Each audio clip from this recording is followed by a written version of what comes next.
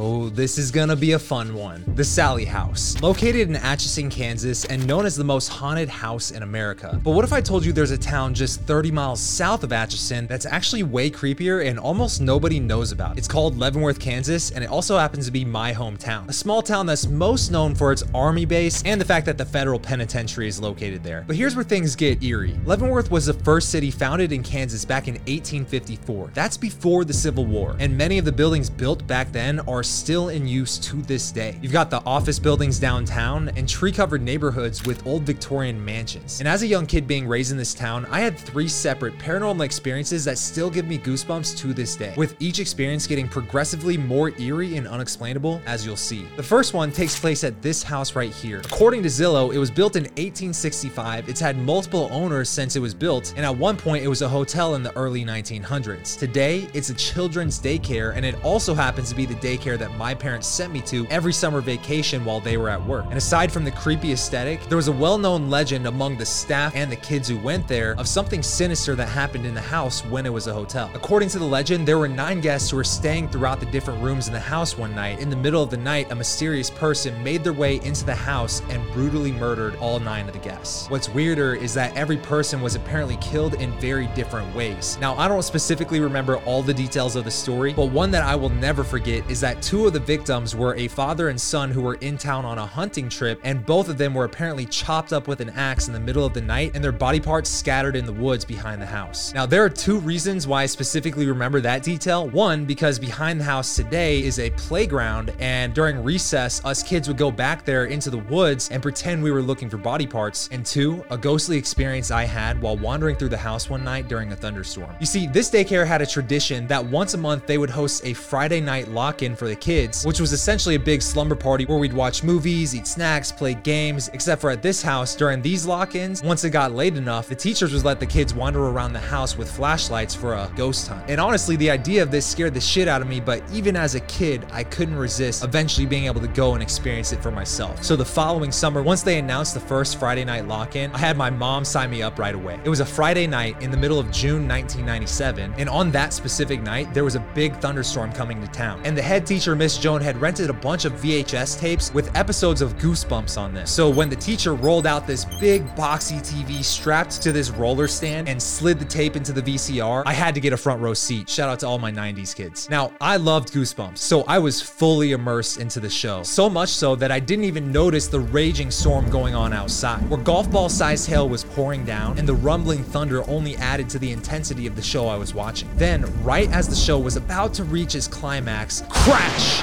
Lightning struck a tree right outside the house, causing everybody in the house to jump as the TV immediately cut to white noise. At this moment, I vividly remember watching Miss Joan walk to the front of the room trying to get the TV back on. She ejected the tape from the VCR, and I just remember her pulling the tape out and just pulling out strings of the film from the VHS, making it obvious that this tape was fucked and we were not gonna be able to finish the show. So in a frustrated tone, she just kind of blurted out to the room, just everybody go upstairs and start the ghost hunt early. At this moment, all the kids in the room stood up yelling, "Yay!" and they ran upstairs in unison. Unlike all the other kids who were obviously excited for the ghost hunt, I was actually terrified to go upstairs. This house already gave me the creeps, so by the time everybody was upstairs, including all the teachers, the only 2 people left on the main level of the house were Miss Joan, who was standing by the TV with the VHS tape, and myself. Now, just so you can understand the layout of this house, we've got the main room in the center where the TV was, and right next to that room, separated by 2 glass doors, is the entryway with a flight of stairs leading up to a platform and another flight of stairs going up to the second level of the house. So me being afraid to go upstairs, I found myself actually standing in that doorway dividing the 2 rooms, leaning over into the entryway, looking up the stairs. And what happens next still gives me goosebumps. In the moment that I looked up the stairs, I saw a white translucent figure wearing old hunting clothes and a very recognizable raccoon hat, kind of like the one Davy Crockett used to wear. He had walked around the platform as if he was coming down the steps,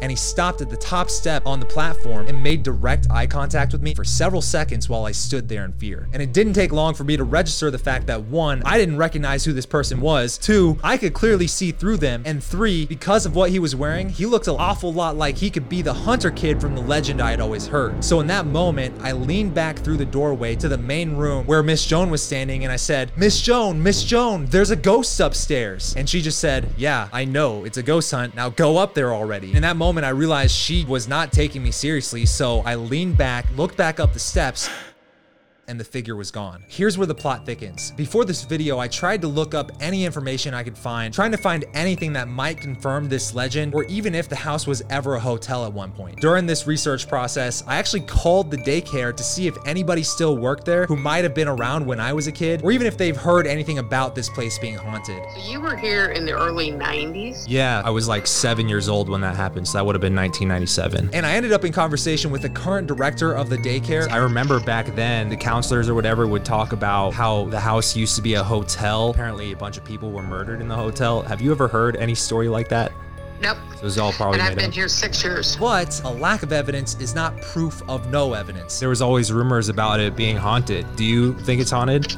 Well, I mean, the only thing I've heard stories about is they did a haunted house as a fundraiser. Which doesn't necessarily sound like something you do if you didn't already think the house was haunted. There used to be a third story in the building because apparently there was a storm and it was struck by lightning. When it was rebuilt, it was removed. Now, this is the first time I've told this story publicly. Maybe I'll just have to go there and investigate it myself one day. Let me know if you know of anybody else who's from Kansas who does paranormal investigations. Which brings me to what happened just a few months later in the same town around Christmas time. 5 minutes down the street from the haunted daycare is a church that my parents and I went to for most of my childhood. And because it was so close to Fort Leavenworth, the congregation mostly consisted of old retired Army vets. Not to mention, it wasn't necessarily the nicest church in town, meaning that because the average age was around 67 years old, the church was actually shrinking faster than it was growing, if you catch my drift. So in order to fix that and attract new members, the church decided to bring in a second pastor who was a little bit younger and could bring a new type of energy to the services. And one of the things they started doing is they started to hold plays with the kids from the church. So naturally that Christmas we did a nativity scene, only rather than doing the play inside at the front of the church like most churches would do, they decided to go all out and build a makeshift steeple in the yard behind the church. The plan was that the kids would reenact the nativity scene inside the steeple on Christmas Eve outside in the cold, dark winter night. I played Joseph, of course. So that night when everybody arrives to the church around 10 p.m., I remember being surprised because I noticed that everybody in the church was wearing costumes dressed up like shepherds and wise men, and to take things to the next level, they handed out green glow sticks to everybody. Being that I was only 7, this was the first time that I had actually ever seen a glow stick. I didn't even know they were a thing before then. Now picture this. As the service began, everyone marched outside in unison while singing hymns as I went to my spot in the back corner of the makeshift steeple, with the rest of the kids in the play standing near me and everybody else forming a crowd in front of the steeple. Now halfway through the play, part of the script had some songs written into the play, and so during one of these song breaks, I had noticed that one of the kids, who was a couple years younger than me at the time, he was dressed up as a wise man and he was sitting on the ground a few feet in front of me, and he was vigorously chewing on his glow stick, looking like he was having a grand old time doing it. Now me, this is my first time ever seeing a glow stick. I thought, oh, that's cool. I want to chew on my glow stick too. What happened next sent chills down my spine. The moment I brought the glow stick up to my mouth and the plastic touched my teeth, I heard a voice whisper right behind my head, clear as day, "There's poison in that."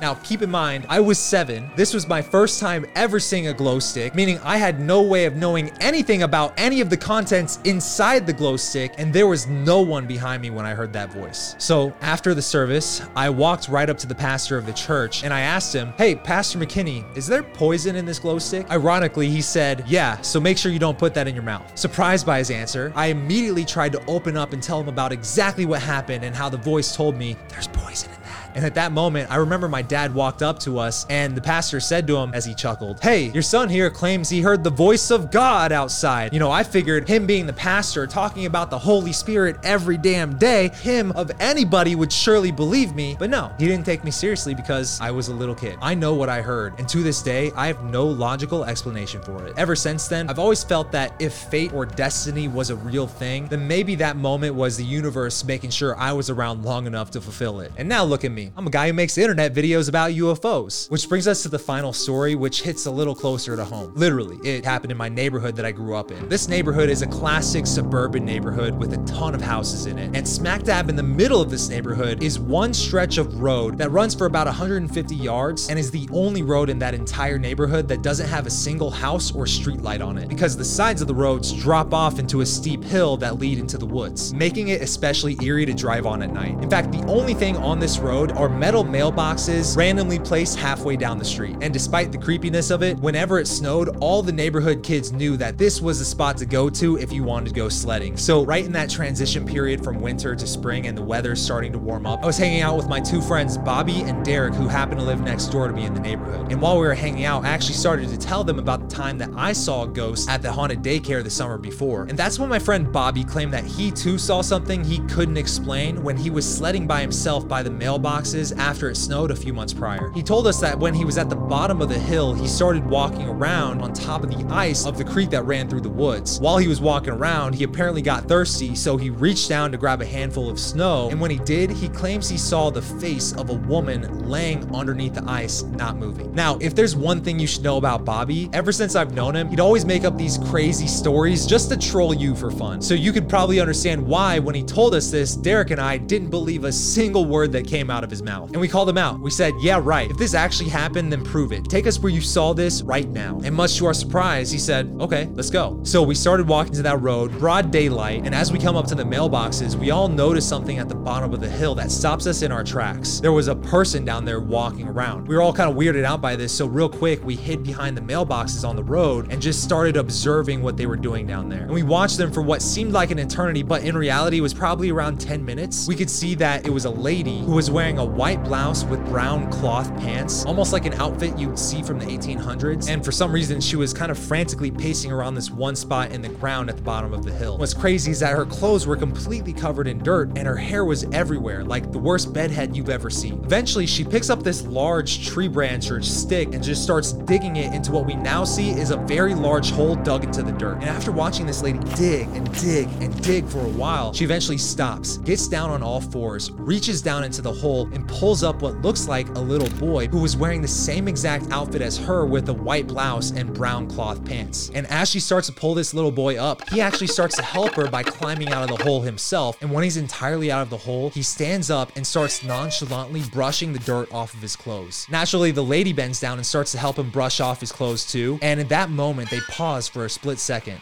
not saying anything, not moving a muscle. And simultaneously, they both snap their heads and look right at us, hiding behind the mailboxes.